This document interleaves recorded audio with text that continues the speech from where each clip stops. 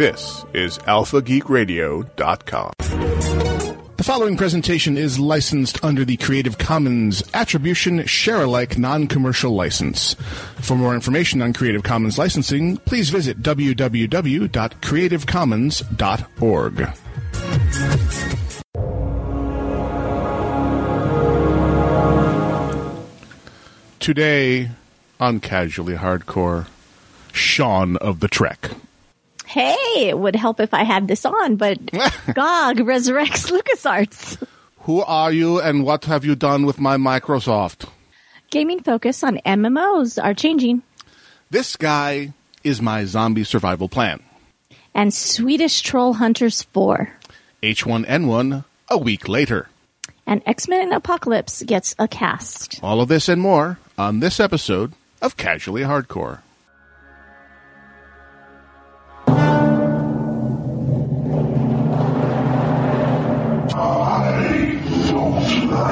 This place. Alive! It's alive! It's alive!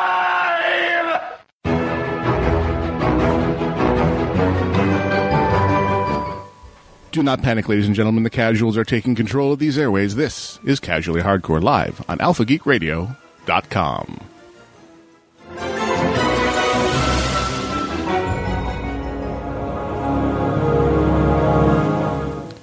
For Sunday, the 25th of January, 2015. This is Casually Hardcore, and I am Gnomewise. I am Dexa. It is just the two of us. How often does this happen? Never. Rarely. Very rarely. This is a rare alignment of the planets. How you doing? Good. Good so far. Nobody, waved you off or scared you to say, what? No, don't go in there alone with him. I can handle you. Come Sweaty on. nerd dude in a closet. Come on. Please. I just work here. I can handle my nerds. Not touching that. I am so... I am backing slowly away from the comment. So anyway, we are in that weird middle ground, television-wise, where a few of the shows have started up, but they've just started up this past week, so we are not past the Gilligan period on them yet. Yeah. So we will not spoil, so we won't have a lengthy television episode discussion. Have you had a chance to catch any of the premieres, like Flash or Arrow? We caught Arrow, and I have not caught... We have Flash. I haven't caught Flash, and then obviously Supernatural started back up again, too, so I'll be doing that also. But other than that, no. Well, spoiler alert on Arrow, as a surprise to no one, and someone actually calls me out on me spoiling something. The title character isn't actually dead. Well, they'd have to cancel the show if he was, or call it something different. But the manner in which he is saved from his immediate peril is the story of this return episode. But I also like they focused very much on the rest of the team and their struggle with acceptance of the likely reality that Ollie is dead. Mm-hmm. So it was a good character episode. They did their normal Highlander thing, which was weaving the flashback meaningfully into what was going on in the modern day. Yes, they did. That was good, though. Yeah. They did a good job. I like when they do that. No, it's their main storytelling method is always the flashback, they've done the head fake where what we thought was a flashback episode before last was actually a flash forward. Exactly. Sneaky little writers. But this is not a new storytelling. I can remember them using this as far back as Forever Night, where whenever you have I loved Forever Night. It is, if you go back and look at it, it is so 80s. It is so bad. Oh no, it's not bad. The later episodes are terrible because the writers got all replaced and some of the major characters quit. So, but I loved it. It's a thing of its era, especially the hair. My God, the hair. But anyway, that was a good show. Highlander loved that show. used the same technique of here's something significant from the character's distant past. Hey, and look how it's affecting him today. They did that very well in this episode. Over in Flashville, they are doing their first indications of a larger story arc beyond the mystery of the man in the yellow suit. So we have some characters who return, who do some things that indicate that there are larger machinations and the bad guy end of things that are going on that we are not aware of. So they're doing a decent job of they've put all their pieces on the board, and now they're going to say, okay, it's a much larger game than we let on through the MetaHuman of the Week show. Yep. Yeah, then that one I haven't caught, but yeah. Yeah, it's a good stepping stone episode. Again, not a wham episode, but still interesting. Still has me tuning back in. Good. Yeah, we shall see. Yeah, and we'll obviously talk about it more in depth next week. We will talk about last week, so because we obey the Gilligan protocols here, which is 2 weeks during which we will not spoil things for you, other than to encourage you to go and watch these shows. So Arrow, The Flash, and Agent Carter, all very, very good. Constantine, another very good show. Unfortunately, in danger of being canceled. They refer to it as being on the bubble. So we'll see if it survives the cut. As usual, just as it was getting good. Right. Here's hoping. I'll keep watching it, get my numbers counted via Hulu Plus, and hopefully they'll... I was thinking of buying that last night. We were buying, obviously, because we don't have cable anymore. Mm-hmm. So I was buying Supernatural and the season of Arrow last night and Flash. And so you don't do Hulu Plus? No, we don't. I know. We should at some point. We should compare math, actually, and see which way is, if your way is cheaper or my way is cheaper. Because I'm paying $8 a month flat to get access to the last 8 or 9 episodes of these things. Mm-hmm. You are paying per episode or per series. Per series, I just buy the whole season. But you get eternal access to those. Mm-hmm. Mine fall off. So different ways, different approaches. Supernatural's was $34, and so was Arrow's. So it was around $34, $35 for the entire season. The 20-ish episode series. Yeah, like 27 episodes, 26 episodes. But you get to keep them forever. Forever, yes. And then I think Constantine, which I looked up, was only 20 because, it's on the cusp. Right, and they're basically saying, please come and watch us and love this show so we can keep it on the air. Gots to love it. So, for basically 1 month of what we paid for cable, I bought all the show's seasons that we watch, and they're mine. So, not bad, actually. They're mine, my precious. They're mine. Leave us alone. All right, we have... Speaking of my precious, so I know I'm going off on a tangent here. We saw the interview last night. Really? Because it's on Netflix. That's right. I forgot. So it came out on Netflix, and we're like, okay, let's throw it on. Let's see what this thing is all about. Firmly and resoundingly not my kind of comedy, but what did you think? So it's got some very funny moments, for sure, but I don't think I would have seen it in the theater. Okay. So I think straight to, video was probably a much better choice for them. There's some parts where they just throw in some really gross things, and you're like it doesn't make sense for it to be there, right. Just it's there merely for the shock value. Exactly. And it's not even really that shocking. It's more like, ugh. But it was sort of funny. I still like the one where the end of the world better. What is that one called? Do you remember? World's End? No. Oh, I forget. It's got Seth Rogen in it, and it's got, I'll think about it later. But anyway, so it's okay. I wouldn't have seen it in the theater. It's not that great. It's for theater. Okay. So they benefited from their controversy and probably got more exposure than they might have otherwise. Absolutely. What a surprise. It's almost like somebody orchestrated it. You would have thought so. Mm-hmm. And Franco plays the best, nobody plays a better dummy than he does. Yes. He plays a really good dummy, and he's really smart, but he plays a really good dummy. Acting, Yeah. Go figure. I am an actor. All right, so you have brought us news. News harvested from across the web and from alphageekradio.reddit.com, our community over there. They keep providing us up with the saucy links. We thank them greatly for that. And you're welcome to go over there yourself and contribute things you think would be fun to talk about on the air. From treknews.net, interesting bit of detail about the third installment in the rebooted classic Trek. Simon Pegg also known as Scotty Scotty. from the reboot, will be a co-writer on the third movie. Interesting. Interesting, because he is known for his comedies. Comedy. Yeah. Shaun of the Dead, Hot Fuzz, World's End, and it's a very particular brand of comedy. Very British, but not so British that it's alienating to non-natives, but kind of its attitudes. Shaun of the Dead in particular, the whole sequence in Shaun of the Dead where the zombie invasion or the zombie outbreak has happened, and our main character, played by Simon Pegg, is just going through his morning routine as we saw him do earlier in the movie, and is completely so in his rut that he doesn't even notice Oblivious. that there are zombies all around. It takes something actually geological to intrude on his ruttedness. That's kind of his particular flavor. So I'm wondering what he's going to bring.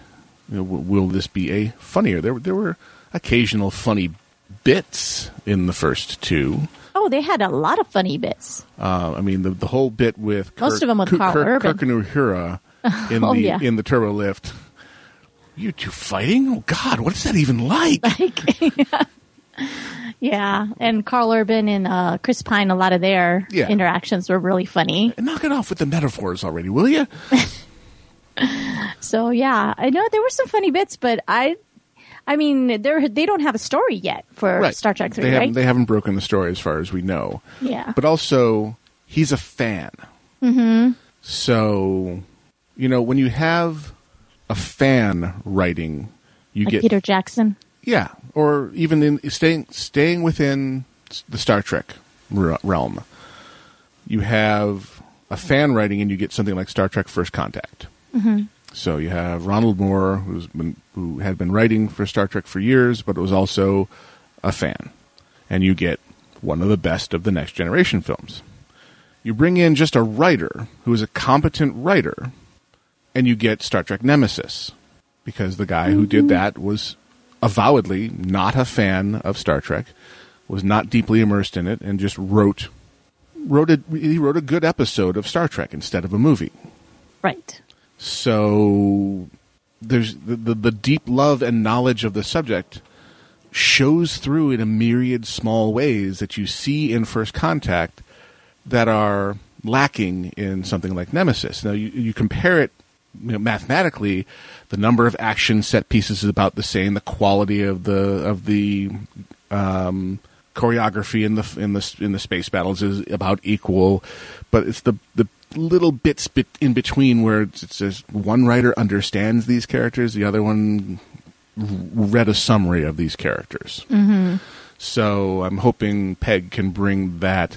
No, I know these characters and I have a picture in my mind as to how they will behave, and hopefully can, as being an experienced writer, can put that down on the page. So this fills me with some hope that this, combined with their statement that they're done rehashing.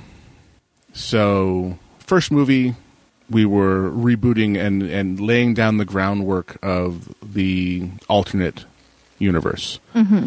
But it was basically, here's a redo of their first missions out of Academy and how they go off the rails. Second one was they rehashed Wrath of Khan. Mm-hmm. It's great. Now they're saying, okay, but we're going for original stories now. They're beginning the 5-year mission under completely different circumstances that they began in the original timeline. So it's up to the writers, okay, what do they run into first? Yeah, it's going to be interesting to see what they pick. And they can make up whatever the heck they want. Pretty much. Something completely original, and just throw these characters at that new situation, which is, hey, what you're supposed to do in these series of movies. And it's what you do with Bond. Mm-hmm. Throw them in a new challenge. This is what you do with Trek. Throw them in a new challenge. Hopefully not frickin' V'ger. There's the opposite poles of the Star Trek movie villain spectrum. V'ger Khan. And Khan/Borg. So Khan for the original series, Borg for the Next Generation. Next Generation, yeah. Because I still had First Contact in my head. Oh, okay. And really, the original series movies were one thing, and the Next Generation movies were their own encapsulation. So, each of them. But yeah, freaking V'ger. Yeah. Some of their villains were interesting. But yeah, that's a word for it. Yes, that's definitely a word. It's very diplomatic. You are our diplomat. You are our ambassador. So, Simon, if you're listening, and I know you are, of course, we believe in you. We trust you. It's all on you. No pressure. No pressure whatsoever. None. Make it good. Make it so. Exactly. So we've got on the horizon here Star Wars Episode 7. Yes. The Force Awakens. Yes. So somebody at Good Old Games... Yeah. Had a brilliant idea. Mama didn't raise no dummy. No. He knows that it's very much on the nerds' minds right now. So what have they done? They have re-released all the old classic LucasArts Star Wars franchise games. And Indiana Jones. Just as a bonus. Yeah. So... If you can't get enough Harrison Ford, here's some more. Mm-hmm. But we've got X-Wing, TIE Fighter, X-Wing V TIE Fighter, all the great 3D space shooters, Rogue Squadron, and then also the real-time strategy, so Battlefront, Empire at War, also the first-person shooter series, so Dark Forces, Jedi Knight and Knights of the Old Republic, all then the RPGs, all the different flavors, everything Star Wars is represented here. And because it's Good Old Games, they've been rejiggered to make sure they work on modern operating systems. And the most expensive ones are $9.99. Well, there's one for $14. That's the Empire at War Gold Pack. Oh. But everything else is $9.99 or below. Fairly recent title, so it's... Yeah, I mean they're smoking deals. The Indiana Jones ones is $4.79, so it's pretty good prices for some of these. $6, $5. Yeah, Indiana Jones and the Fate of Atlantis, which is what we could have gotten as a subject instead of Crystal Skull if things had played out differently. But I'm sure they would have messed that up too, though. Bitter. Nuking the fridge. All I got that was to horrible. say about that. So, get out there to GOG.com and buy your games. Get your Star Wars nostalgia fix. I know I'm going to. I think I'm going to do X-Wing V TIE Fighter. Because you play so many games. I've been religiously playing Warlords of Draenor. Thank you. Have you? Yes. Nice. 2 level 100 characters. I'm entry-level raid geared on one of them, waiting for... they've got lots of different levels of difficulty on raids now than when you stop playing. So every raid has looking for raid difficulty level, normal, heroic, and legendary. And each tier rewards higher eye level gear. So looking for raid is literally you go into like a looking for group system and it just pairs you up with people, this many tanks, this many healers, this many DPS, and throws you in. It's referred to as tourist mode because it's that easy. Really? Oh God. It's basically, it's designed to allow very, very casual people to at least see the storyline unfold in the raid. Oh, okay. Well, but they also, it is a necessary gearing step before you try normals. So you have to get the eye level 640 gear in enough slots from tourist mode before you can realistically attempt normal mode. Normal mode is a classic raid difficulty level. All the boss mechanics are in effect. If you are not paying attention, you will be killed, but it's not unforgiving. That's for heroic and legendary modes. Those are unforgiving. Those are very unforgiving, and you have to be geared up to the nines and have a team that communicates knows what they're doing, and that's like the original 40-man rating level used to be. So, wow, look at you! You've played more than I have. Probably, I've only been messing around with Dance Central because I just don't have time. My fiscal year ends in 6 days at work, so after these 6 days, it's smooth sailing from then, and then I'll have time to play games. Curse you, real life. I know. It's horrible. Damn you! So during this last week, we had big old yay huzza huzza press release, meetup, show off from our friends in Redmond at Microsoft on the upcoming Windows 10. Yeah. And it was largely kind of what you'd expect. Oh, look, stuff we saw 2 years ago on Mac OS 10, hey, is now part of Windows 10. Yay, go, copycats, go. Yeah. I mean, there was some interesting stuff, but did you watch that video? Yes, but what I'm getting to is the one thing that people didn't see coming, that wasn't made a big deal out until you saw it, other than Cortana, which looks pretty... Right, Cortana looks pretty damn interesting. cool. I like the fact that Cortana is going to be the same across all platforms, so tablet, phone, operating system should be consistent.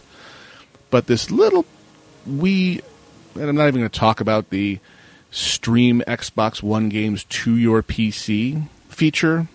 So, like, great, I have this hideously powerful PC here. Let's stream the gaming experience from a less powerful, crappier experience into my PC. I know. Because that makes sense. Yeah. But it's a thing that we can do if you're on the same home network It's with a your feature. Xbox One. You can squirt it to your tablet or to your PC and Squirt it. whatever. But the thing that they showed off that has people going, huh? Was Microsoft HoloLens, which is a augmented reality headset way beyond what Google Glass is talking about. And I didn't get that far. So I got about an hour maybe into it. I don't know. But that audience was the driest audience in the world. It was I love how there were some reverse angle pictures from the stage out, and it was a sea of MacBook Pros. Oh, it was horrible. Yeah, they were They were the most silent, most boring audience. Nothing could get them to make any noise. They were there, dance for me, monkey boy. What you got for me? Exactly. I felt bad for the presenters, truthfully. They woke up a bit for HoloLens. So I missed HoloLens. Mm-hmm. So it's not just a one-eye monocle like Google Glass. It's a full set of lenses where they project images out onto the lenses so they appear to be in space in the room with you. And it also has an array of sensors that sense where your hands are and stuff, so it can project a virtual screen in front of you that you can then interact with your hands. Oh, that's cool. You say that's cool. You go back and watch the video, and you look at the video and say, wow, that's very cool. I think it's cool. And then you read the reviews of the journalists that they've actually taken in and put prototypes on their heads. Uh-huh. And they come out and they say, this is going to change everything. Oh, nice. I mean, if I recall, it's bigger, right? It's not small like Google Glass. It's bigger. It's a more substantial headset. And the people who have done the prototypes say, and the prototypes we were rigged with were very big, very clunky, had a big chest unit that were strapped around our neck that had the sensors in it. And Microsoft is saying the very next generation of this has it down to just a wraparound headset. But no one's actually seen. They showed on the stage what they say the final device looks like, but again, the operational ones people have used were the previous generation, very chunky, very prototypey versions. Right. So, but apparently the interface, it's your ability to interact with your environment with these virtual overlays, takes augmented reality to the next step. Because augmented reality, you point your phone or your tablet's camera out, and then you look through the screen, and you see an image of the environment, and then things overlaid on that environment on the screen of your tablet. And that's cool. That's neat. This, you have the headset on, and you're just looking around, and the stuff is just there. So if you're looking at the side of a building where someone has left a note, it looks like it's painted on the side of the building. And if you call up a Google map, or excuse me, a Bing Maps, because this is Microsoft, and go to Street View, it just overlays it on your actual surroundings, and you can interact with the environment just by gesturing around with your hands. So it's a combination of not true hologram, but a very convincing projection system in the lens where that your head and your eyes perceive that the items just exist in the environment, coupled with this tracking where your hands and fingers are so you can interact with these projections. And apparently it just is the bomb. as far as, okay, these are the virtual reality interfaces we dreamed of in the early 90s. They're getting here. So that interesting. I can foresee a lot of really cool stuff, but I can foresee a lot of issues with people wearing and walking at the same time. Right. Talk about distracted interaction with your environment. Exactly. As it is, people are already distracted, just, looking down at their phones. And the way people, reacted to Google Glass. Like, oh, there's a glass hole over there wearing his Google Glass. Oh, he's looking at something on the internet. Hoardy. Or he's videotaping me because, you're the most important thing that guy wants to see. Interestingly, they left off any kind of recording capability on HoloLens. It's all about That's cool. just helping the person engage with their surroundings. So, of the sections you looked at, what leapt out as you as the sexiest thing? You know what? There was a lot of little things. It was, and again, it was things that other ones. I'm sorry, that iOS already does. Mm-hmm. Tiny things. The interaction with Cortana was very interesting. I kind of hate Siri because she's really bad.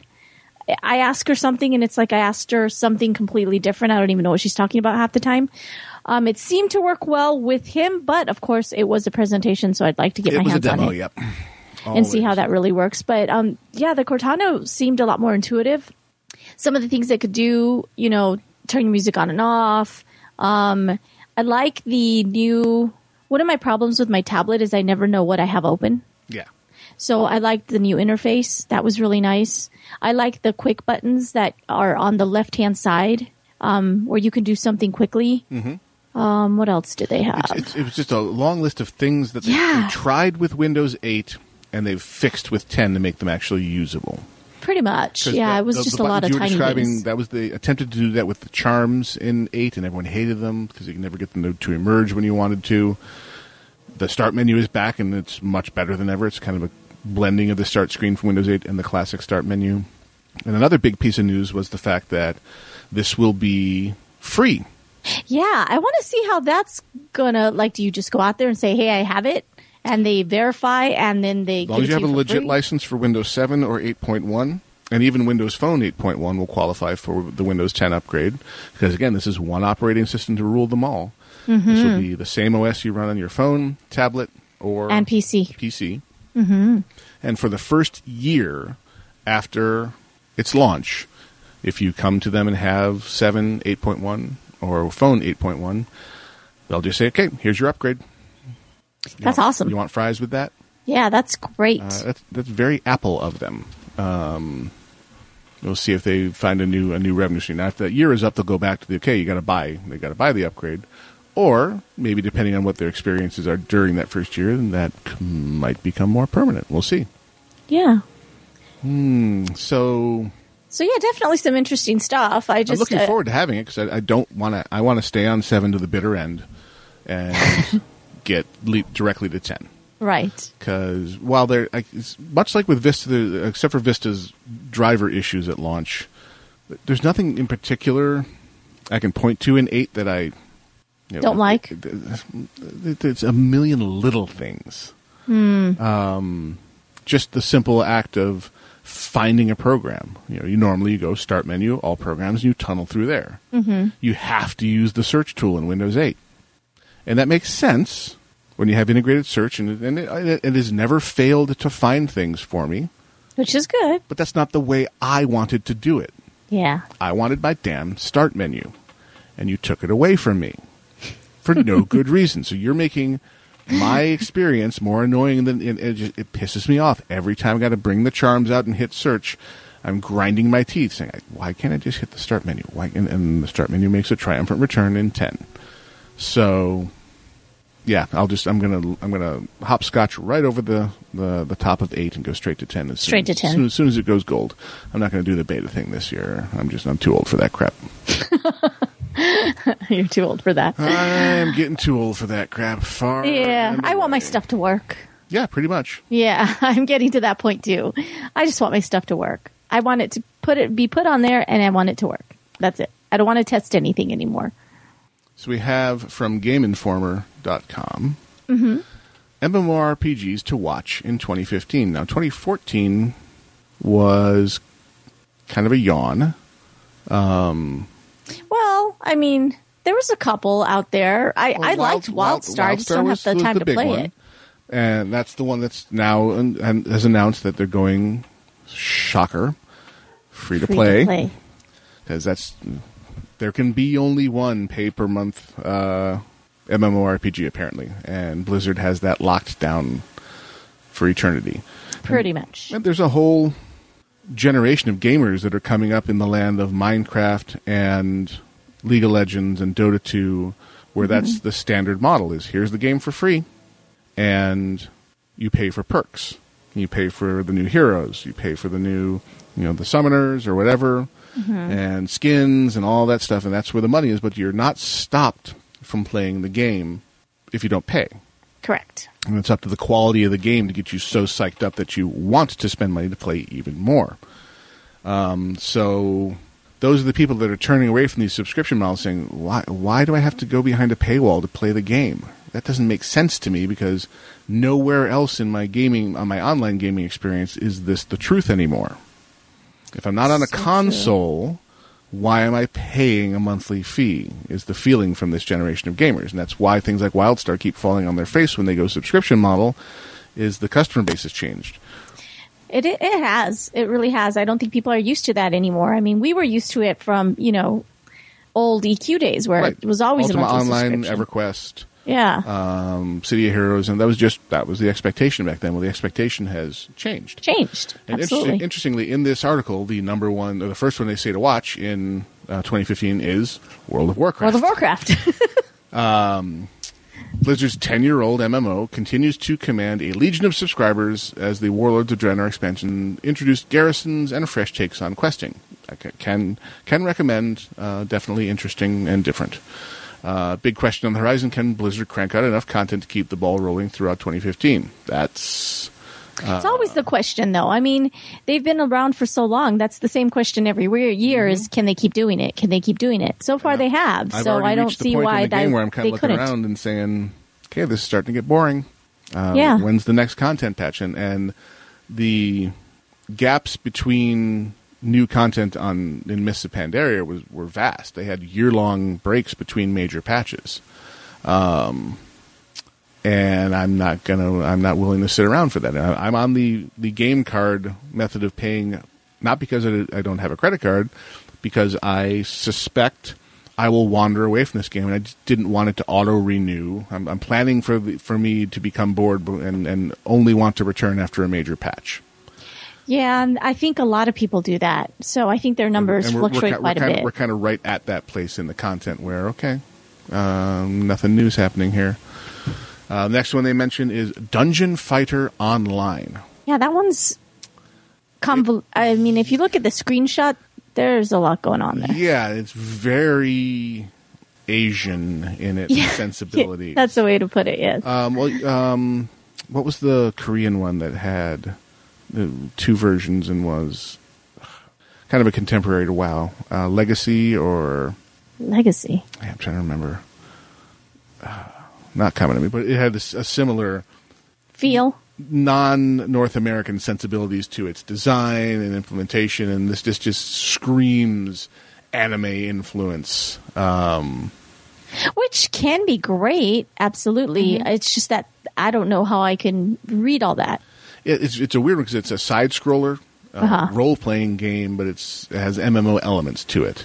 And it's very PvP heavy. So it's kind of like Street Fighter and Mortal Kombat meets an MMO, which just makes my brain hurt. So certainly as a new, fresh, different take on massively multiplayer games, definitely something to watch. So it qualifies for this MMOs to watch article. Exactly. Archage. That one looked really pretty. Very pretty. It looked very pretty. It has an EQ2 vibe to it. It was the first thing I thought when I looked at this one. Yeah, but it kind of does. It has seafaring and pirate ship type mechanics as a large part of its core. So a lot of people who maybe got a taste for that during Black Flag, Assassin's Creed, this might scratch that itch for them. Krill has always loved the sea. Yeah. That's his thing. So he may... Maybe. we shall see. Other than that, it seems like a very kind of a classic MMO, but they've gone very much nautical with it. Yes. Tree of Savior. Now, if you showed me these screenshots, I'd say, oh, that looks like another League of Legends clone. Yeah, a little bit, or a little Diablo-ish, or it's 2/3 top down. And again, they're trying to capture some of the gameplay mechanics of that kind of team-based game. I'm thinking of what were the D&D based. God, I'm drawing a blank. It's very cartoony too. Oh, extremely cartoony. Yeah, it's very, very cutesy. You look like you're a little chibi, child. Yeah. Early Final Fantasy ish in its kind of. Oh, super early. Yeah. Yeah. And expected, not surprisingly, expected to launch as a free-to-play game. Of course. Yeah, we'll see. Yeah, that one didn't grab me as much. nah, not so much either. Terra, another one I hear talked about quite a lot. God, I've been hearing about this for a while. This thing has been around. One of those ones that's been at conventions for an eternity. In demo absolutely. mode, in this and like Firefall. You go for years on end, and they have these huge booths and be demoing this stuff. It's like, great, when do you launch? Oh, we don't know. It's like, 4 years from now. Yeah, it's insane how early and how long they run these. Get the hype going, but you got to deliver a product at some point. I don't know how they're paying for all those big booths at conventions because Terra had a huge one. Yeah, well, their big brag was their combat system, not being just brain dead tab targeting and clicking of buttons, where you can actually use a console style controller with this system, and it's a combat system that has that level of complexity and finesse to it, where you're picking where on the bad guy to attack and how to exploit weaknesses. So it's a much more a thinking person's combat system. You can't just smash buttons. Not just a button buttons masher, right? Yeah. So we'll see. Now it's actually available. And that is actually another one that I thought was very beautiful when they were testing it. Absolutely gorgeous looking. And apparently has changed massively over the years of its development from what they originally intended to do. But they still, the biggest deal they make of it is, if you want an interesting combat system in your MMO, come to Terra. Mm-hmm. And we will possibly. Yeah. We'll see. The one I'm here at, to watch for WoW for 2015 in particular, I had the same kind of reaction to this as I did to WoW Guild Wars 2. It's like, well, yeah, this isn't exactly a new. No, Grill likes that game a lot. Yeah, he pops in and out of that game constantly. This is the slow and steady content update methodology. So they don't release huge patches infrequently. They release small patches frequently that add bursts of content. Mm-hmm. And so they have, compared to things like World of Warcraft, they have a massive number of different classes you can play. Very subtly differentiated play styles between these classes, instead of merely stabby rogue, shield hork and warrior tank, and glass cannon mage. Here you have 6 or 7 variations of a rogue-like character and 6 or 7 variations of a ranged caster, all slightly and subtly different from each other. So you can really get down to nitty-gritty, choosing exactly how does your character interact with the world. Little intimidating to newer players. It's not the clean-cut, I choose one of 3 really clearly defined roles. It's, no, here's a huge menu of options and pick whatever looks shiny to you. And again, a mix of PvE and PvE play. Guild Wars, they have championed the you don't need to give us a subscription fee model the longest of anyone. Yeah, it's been around for quite a bit. And they don't generally get referred to as being purely free to play, because you do buy the game. So it's not like League of Legends where you can just download the game for free and start playing the game for free. You pay for it one time, and then you can play for eternity. Mm-hmm. And that model seems to be working very well for them. It gives them a little bit more reliable income, And they do have things you can microtransact to give them more money to keep the game rolling, but it's not required the way it is in things like LOL. Exactly. So that powerhouse continues. Hit one or two more of these here. Well, I know one of them is Landmark. Yes. So I'm definitely EverQuest. going. That's the one that is gotten my attention the most because EverQuest meets Minecraft. Yeah. And, like I said, it was really funny because at PAX, I played a ton of great games and I was like, okay, Landmark, let's see what's going on. And basically, I spent more time because they weren't cycling people through. I guess a lot of people didn't want to play it, but they weren't cycling people through. So I spent like 20 minutes digging. Seriously, like digging and chopping. That's what I did for 20 minutes. And I was having a blast digging and chopping. Well, so what I have taken away from this too is it's finally shaken up my perceptions of EverQuest, because from EQ to EQ2, they upgraded the pixel count and the resolution, but the sensibilities of the design stayed very much the same. So it was a much prettier Wood Elf, but it was basically an update of the existing design from EverQuest 1. And Erudites and all those things. So you can clearly see they were trying to keep it consistent to have it be a follow-on. Here they seem to have gone back to the well and said, no, let's adopt a new look. So the character models are more, I don't want to say cartoony, but I don't know. I would say they borrow heavily from a lot of the sensibilities of many of the computer animated kid shows you'll see on the air these days. For Landmark. Yeah, for Landmark. Yeah, I think they are a bit more cartoony but it than looks what better to me. I mean, I'm more interested in this than I ever was in EQ2. Really? No, Yeah. I'm super interested in EQ2. I can't wait till that. I mean, not EQ2. EverQuest Next. Right, EverQuest I take Next. that back. I was not interested in EQ2. Right. And that's what I was. I haven't been talking about EverQuest Next because Landmark is the lead-in to EverQuest Next. So a lot of what you see in here, art style and models and things, are being used in Next as well. In Next, because the things you create in Landmark will be able to go into Next.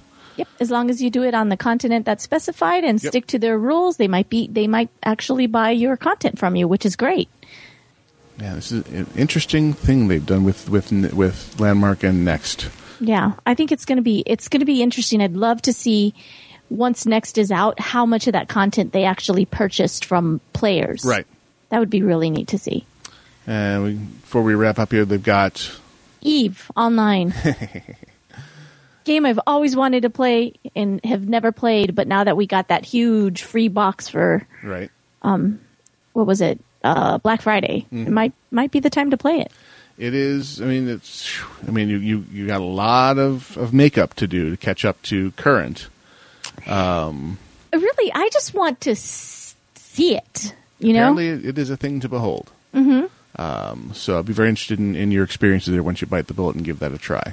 I know. Once I have time, 6 more days. Yeah, you can do it. I know.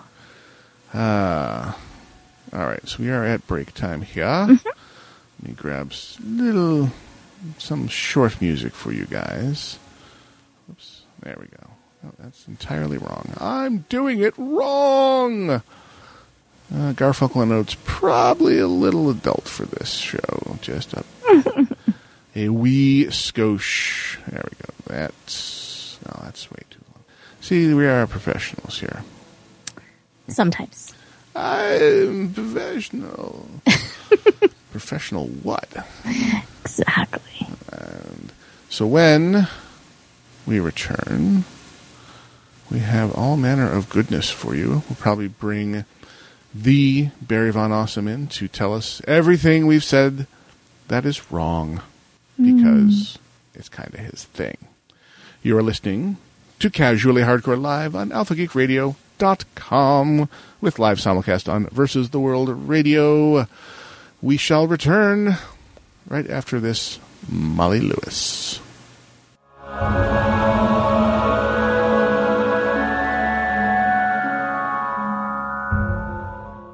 This is Justin Robert Young from the Weird Things Podcast. And you're listening to Alpha Geek Radio. This is Danielle Corsetto from Girls with Slingshots, and you're listening to Alpha Geek Radio. Not Greek, just geek. Think of all the great beards that go back through history, like Will Wheaton and Jesus and Gandalf. A hairy, happy family on a fibrous family tree. The only rhyme with Gandalf was Van Gogh, also bearded. All we are saying is, give beards a chance. You know, I bet all hair wishes it could be in a beard. Am I right, ladies? You know,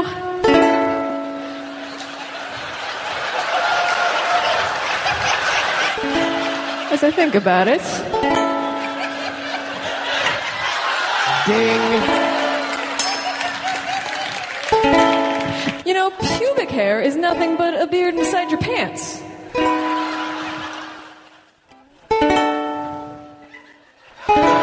I thought that was going to make it weird.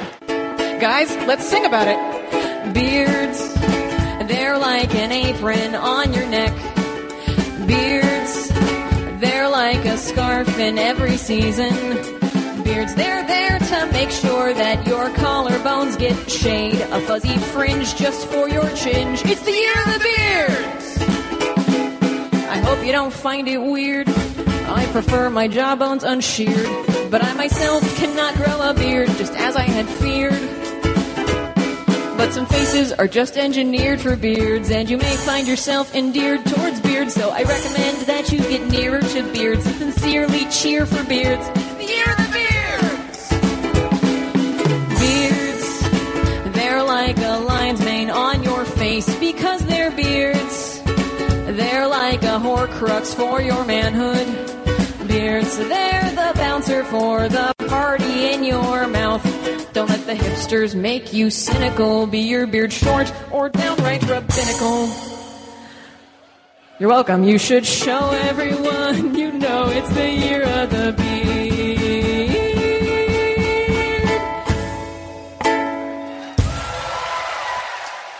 Hi, this is Scott Johnson, artist of Extra Life at myextralife.com, and you're listening to Alpha Geek Radio. Hey, this is Veronica Belmont from Vaginal Fantasy, and you are listening to Alpha Geek Radio.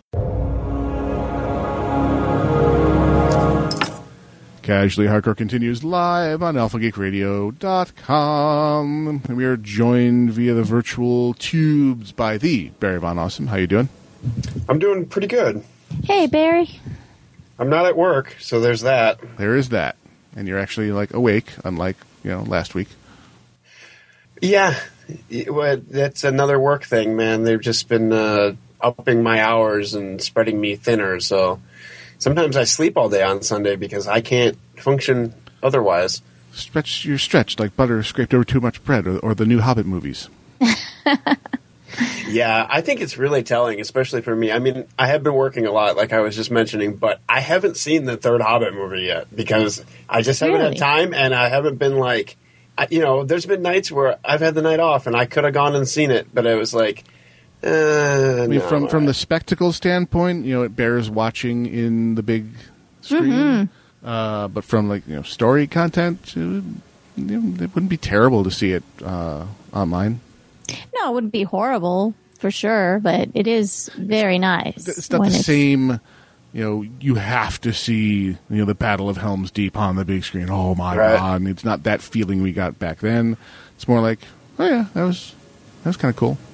And I want to see it, and I was excited that it was coming out, but at the same time, I'm not so excited that it's like, because I'm only getting one night off a week right now, so. Ooh, yeah, me too.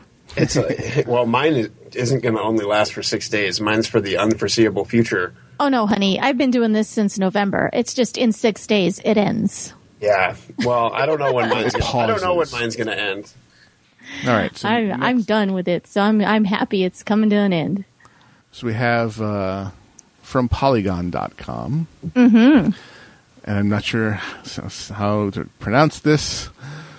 Trolljagarna.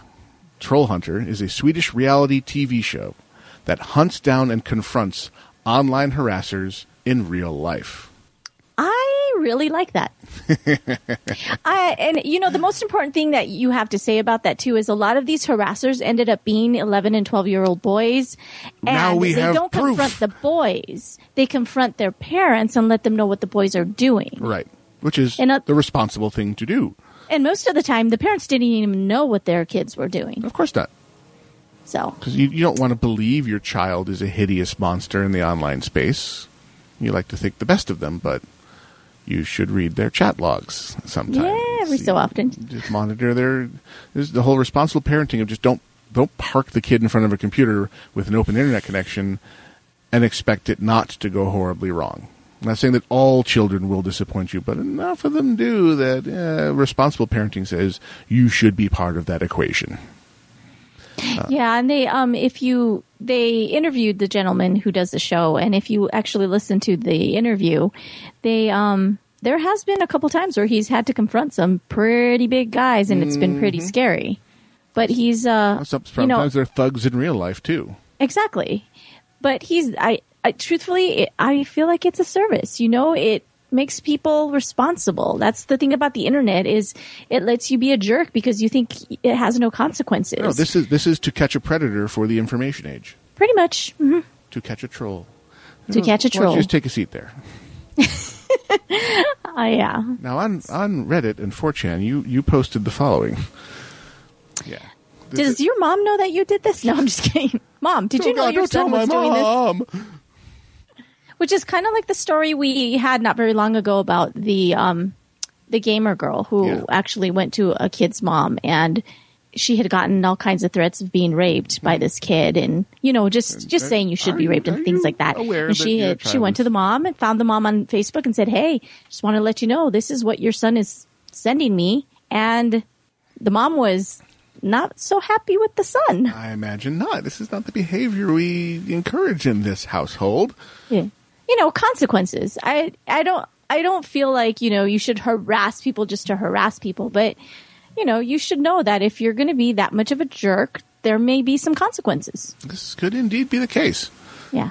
And it's not like it's like an accidental kill steal or something like that. You're actively going out there and harassing people. And spewing some of the most vile, hateful, and it doesn't surprise me that many of these are immature people because they don't understand that that's not right. They haven't had the experience of being on the receiving end of that. True. Which can be very illuminating. Mm-hmm. They just haven't had a chance to witness the kind of power that actually wields. So true. I think it's kind of neat. I'm hearing quotes from the Emperor from Star Wars in my head. Let the hate flow through you. Good. Your hate has made you powerful. Yeah. So the guy is safe about it. He's not antagonistic to the people. He just brings it up. Hey, and most of them admit it was that they're the ones who did it. Mm-hmm. Well, you got me. They're just not used to being confronted about that in the light of day. Correct. By a person. Mm-hmm. And it's probably a good thing to personalize and say, hey, do you realize that there's people on the other end of this? Because it's really easy to dehumanize people when you're not facing them. True. That's the ongoing challenge of the internet is the anonymity. And I think that's one of the reasons why since Aridin, came of age where it was okay for him to speak to people. Because before we wouldn't let him talk to people at all. Chat, no, not even on his headphones. He always had them muted. Now that he's able to speak to people, it's really easy to see if he's getting a little, out there because he's loud. Yeah. So it's not like he's a certain kind of person who runs this kind of endeavor. So that didn't surprise me at all. Yeah. So it's neat. I think it's kind of interesting. So, yeah, there's a good read and a good interview. Mm-hmm. Also from Polygon. This was amazing. Yeah, well, this is a follow-on to our discussion last week about H1Z1, whose initial controversy had been the developers promising right up to launch time that this will not be pay-to-win. We will not sell guns and ammo, in-game. And ta-da, launch day, people are calling in airdrops, and they contain guns and ammo. And like, oh, you got us. Ha, ha, ha. But that wasn't the end of their bad PR. So Let's see. H1Z1 went live the evening of January 15th. The initial launch was delayed by several hours, and when it did open for user, Sony Online Entertainment's authentication infrastructure crashed, locking the majority of players out for the evening. The small disaster was made more public because Sony had enlisted more than 24 Twitch streamers to be part of the initial marketing campaign, and those streamers were by and large left sitting on their hands. Oopsie. Yeah. Perhaps you should have had a dedicated sign-on structure for those people.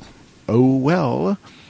Additionally, issues with loot spawning inside containers mentioned in their overview video above have been fixed, but there's let's see. More patches to the loot system are upcoming. Their servers are finally stable as of last night, and this was published 2 days ago. They're able to log in, play several sessions fairly lag-free without crashes or disconnects.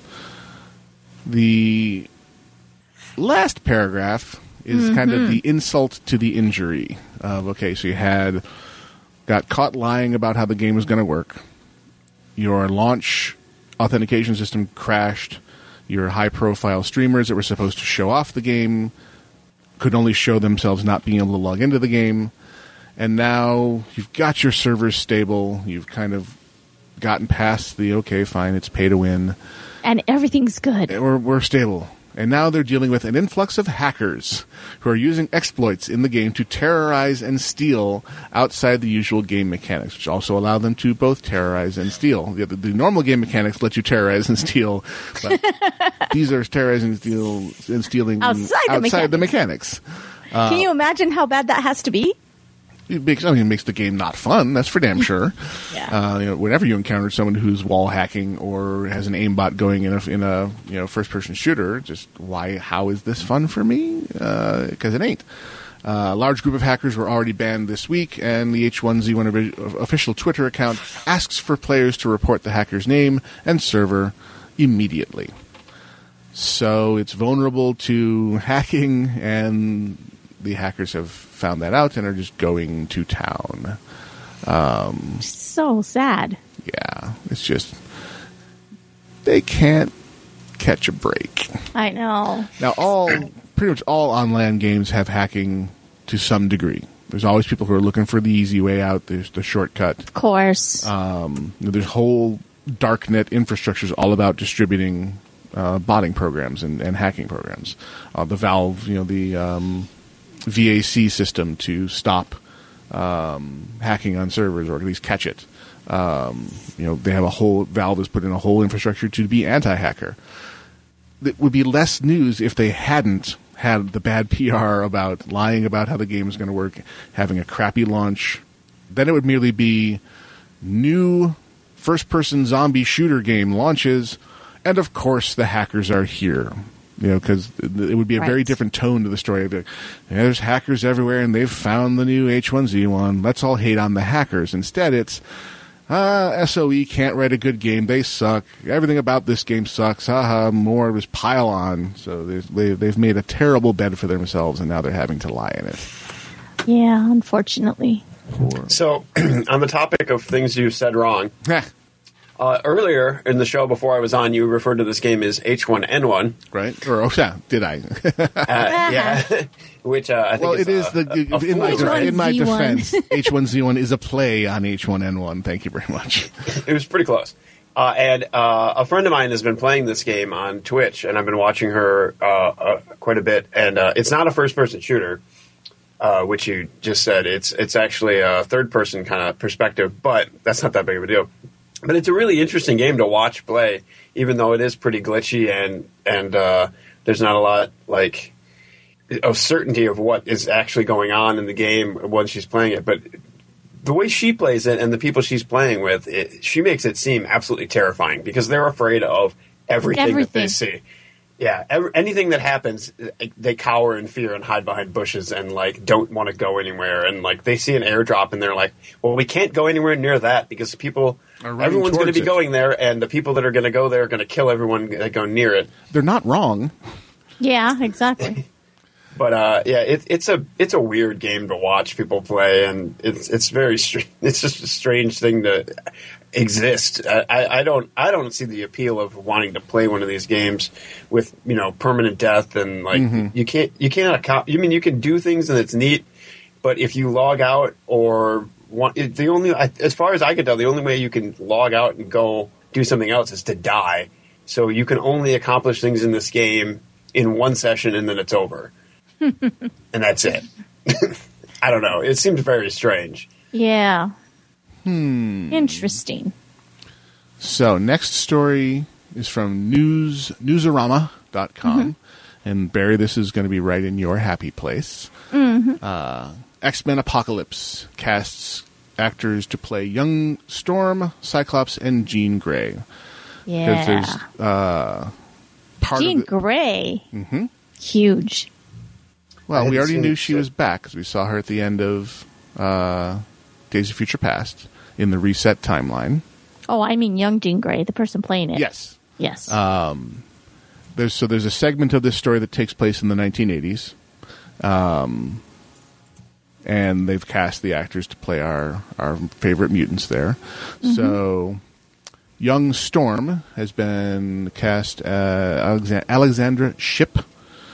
20. She's from Nickelodeon. Yeah. A lot of those Disney and Nick personalities actually turned into actual real actor types.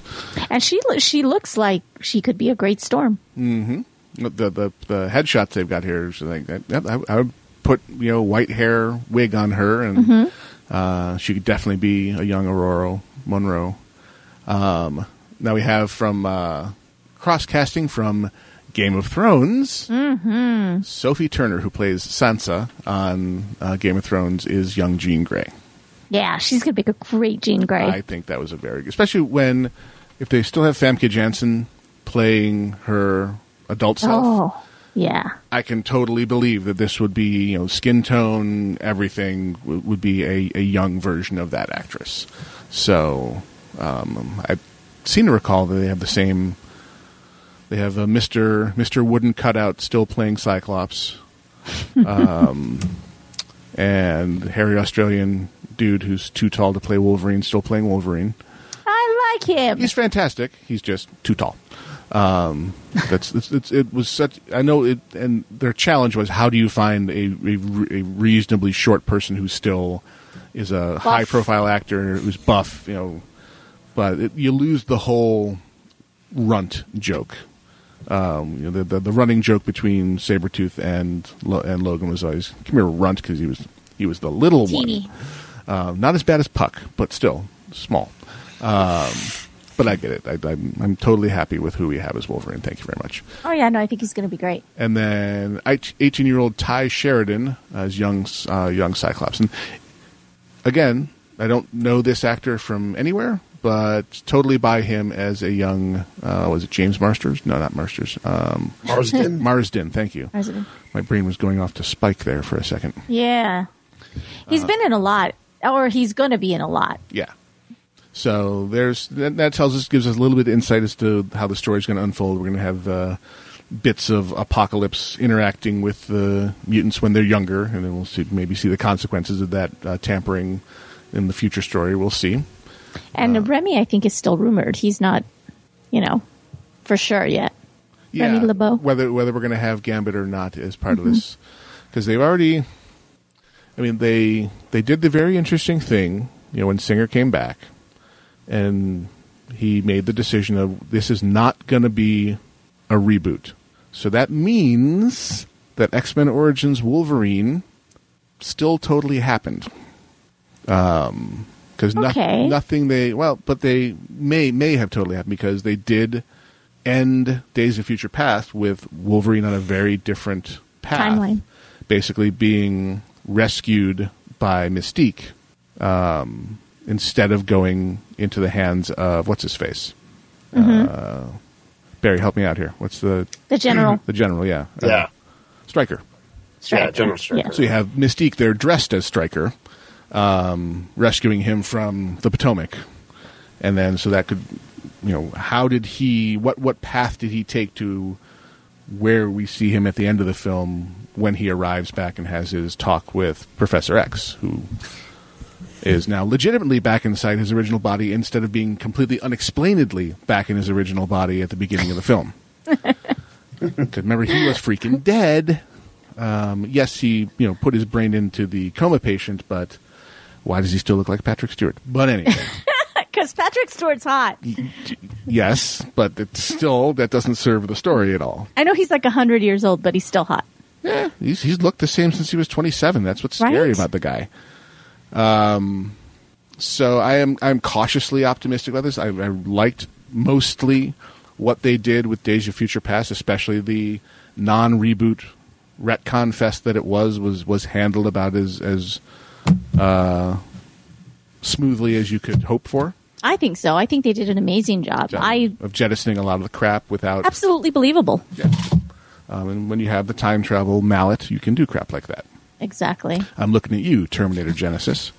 That movie, based on that trailer, that movie looks mess up. I'm oddly drawn to that one. Really? Oh, yeah.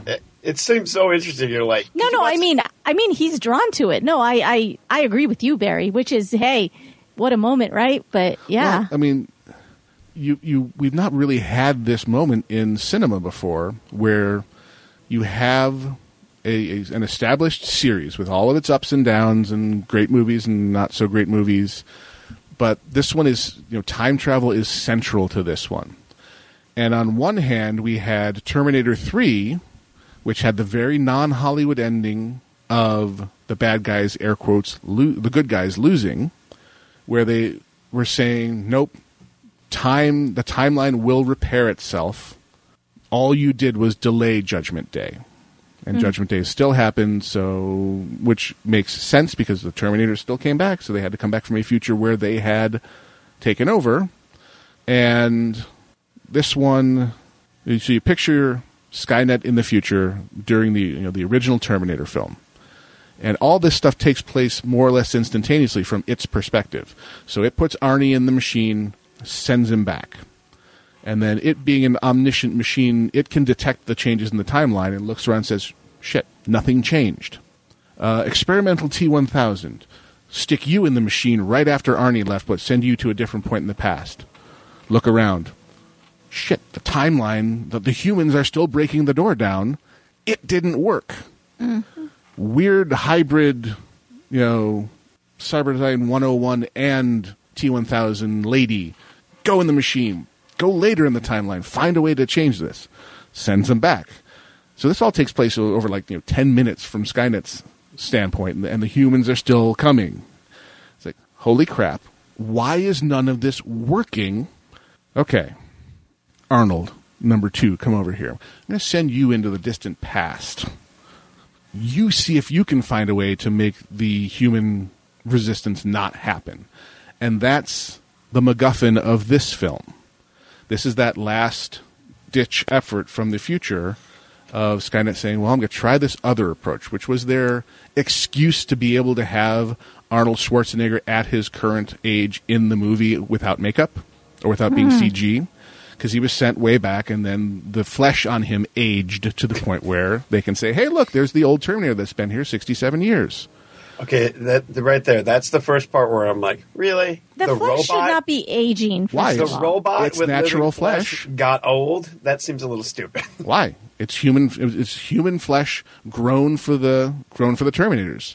That was always the line. Why wouldn't if it stayed alive for 67 years? Wouldn't Listen, I'm on board. I watched the Sarah Connor Chronicles. Mm-hmm. I love the Sarah Connor Chronicles. That show got weird fast. Yes. And there was a lot of strange things going on in that show where you're just like, all right, I guess this is where we're at now. Well, the whole thing about this movie is you get to see, you start basically right before the beginning of the original Terminator film in the future, and you get to see Kyle Reese put in the machine by John Connor, given his instructions, and sent back. And then from when he arrives to when things change, it's apparently a shot-for-shot remake of the sequence from the original Terminator, just with the new actors in it. So he arrives, he breaks into the store, gets some clothes, because, naked. And it's absolutely the same until Sarah Connor crashes through the front wall of the building in a truck and says, come with me if you want to live, because the timeline is completely FUBAR. And that's when you cue the record scratch. What? We've never had this before. I guess, yeah. Except it's better than what they did with, like, you know, the Halloween movie or Friday the 13th, where they just took a movie from the 80s and just remade it completely. Well, yeah, but that's a remake, and that's a whole other thing, and that is a long Hollywood tradition. But we have had this before. It's called Star Trek 2009. All they're doing with this movie is making a what-if alternate timeline movie. Yeah, but the whole Terminator universe is a what-if alternate timeline. And now so is the whole Star Trek universe. The current one that we have is exactly what you just described. So is this now going to become a sci-fi thing? Maybe. I suppose it will depend on how good the movie is. Because a lot of the what-if aspects of Trek 2009 are kind of what make it interesting. You know, what if Kirk didn't have a good upbringing? You get the punk version of Kirk that we're dealing with now. Yeah. What if Spock's complete support structure was yanked out from under him? We see the version of Spock we get now. You know, he is a man without a race, a man without a planet, and apparently that makes you shack up with Uhura. But anyway. Hey, he could do worse than shacking up with Uhura. I'm not saying it's a bad thing. I'm just saying his human side may not have asserted itself quite as strongly without that huge emotional burden on him. So it may not have been as easy I'm going to deepen my relationship with you because I got to reach out for something here. And we were talking about before the show, and then we get the great moments like Uhura and Kirk in the elevator and the turbo lift saying, "You two fighting? Oh God, what is that even like?" Yeah. One of the best lines ever. But anyway, so I'm curious, but I when I saw the beginning, I said, "Oh God, it's the Terminator Genesis trailer," and I came out the other end of it going, "I'm surprisingly interested in seeing this." Yeah, exactly the same thing. I was like, "Oh, all right, we'll see that movie." Well, because we've been very much let down by Salvation, which was too many cooks spoiling broth and too many, the radical change to the end and it's just. It was a cool movie, though. It was a fine movie, but you're holding it up to something like Terminator 2 Judgment Day. It's like, it definitely pales in comparison to that. I wish they had been able to make the sequel to that they wanted to. I kind of wanted to see where they were going to go with that. Well, are you aware of the original ending? No. Because in the theatrical version, self-aware, cyborgy Terminator guy gives up his heart. So there's a transplant so John Connor can live. Right. Yeah, I remember that. The original ending, John Connor dies. And they put his skin on the Terminator skeleton, and John Connor was a Terminator the whole time. Okay, that's really stupid. And that's that. That's why they reshot it. That was the original ending as filmed, was the Terminator replaces John Connor and carries the humans to victory. You know what I like about that Sarah Connor Chronicle show is that it's cool because it was a Terminator TV show and they tried it and they did a lot of fun things in it. But absolutely everybody in that show is more famous for being in something else. Yeah. Oh, yeah. But I loved it. I thought it was a great show. I think that one got robbed. But hey, it was on Fox. And there's a new show that just popped up on Fox this week, and I watched the pilot on Hulu Plus, where Rainn Wilson from The Office is like a detective in Portland, and he's all surly and trying to solve crimes or whatever. But the kid who played John Connor on that show pops up on that show as one of the characters, and I was just like, "Oh yeah, that guy." Yeah, there he is again. All right, so Daxa needs input from the IRC, from Barry, from the world. So you can respond in the IRC if you're listening to the live show, or you can email the show at alphageekradio.com. So what is the challenge that you are facing, Daxa? So the challenge that I'm facing is I'm going to the Supernatural convention that's coming up in like 3 weeks. And one of their nights that we get as part of this package is a karaoke night.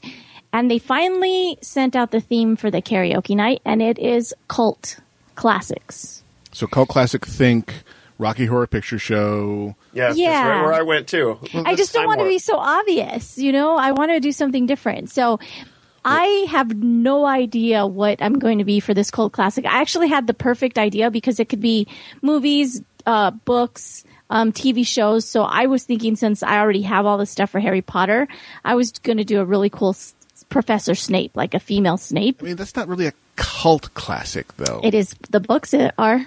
Wait, is this a cosplay thing or a karaoke It's a thing? cosplay thing, but you've seen karaoke. Okay. So the cult classic is cosplay. You just have to come up with a cosplay costume. And then when you're in costume, you just go sing whatever you want. You just sing whatever they tell you to It's an excuse sing. to cosplay. Oh, see, because I was trying to think of songs from cult classic movies. Oh, Yeah. no. It doesn't have to actually be a musical or anything, because then you'd be stuck with like Grease and, Rocky Horror and very few. That's about it, yes. A lot of people consider Back to the Future a cult classic. Yeah. So, I mean, there's a lot of things that are considered a cult classic. The things that Sing we any have. Huey Lewis song. There you go. There you go. But we had to help her pick her costume, though. Yeah, but you have to okay. pick my costume. And the thing is, I have extremely long hair, so I can't do anything with really, really short hair because it's really hard to hide my hair. Bride of So- Frankenstein. There you go. Bride of Frankenstein. Okay, there's one. Use that to your advantage. So things like, Inara from Firefly, like I could do that because she's Okay. got long hair and I don't have to hide it. I could possibly work Marla from Fight Club because there's a scene where she just wears a hat so her hair is up Okay. so you can't see it. Another cult classic. Doctor Who, I could play the TARDIS. Not the actual TARDIS, but Except for the hair Idris? color, Yes. you could totally pull off Donna Noble. That's true. red hair, yeah.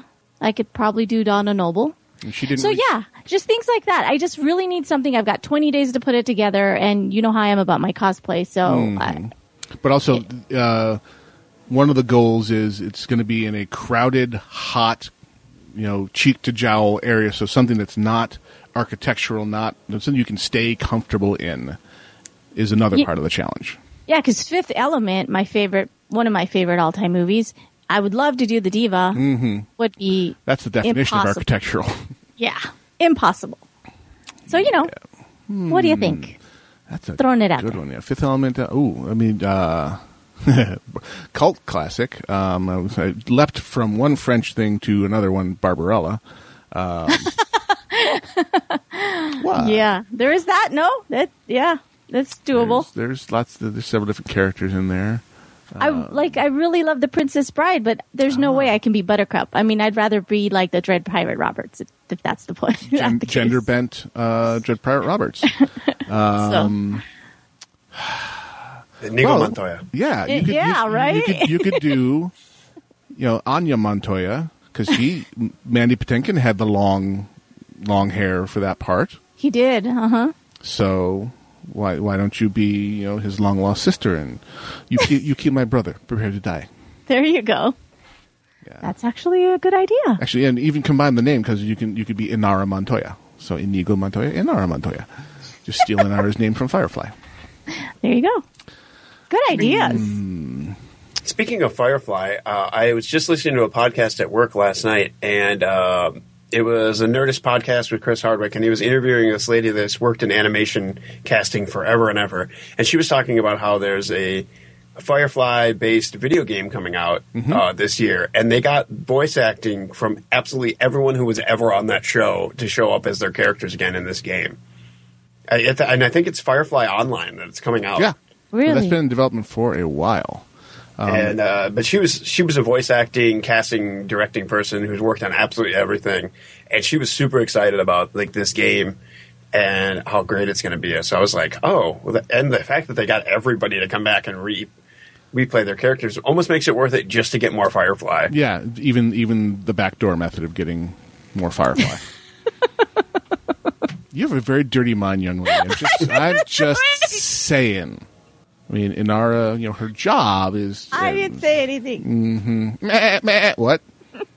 Who are you people? What are you doing in my house? All right. And on that bombshell, it's time to end.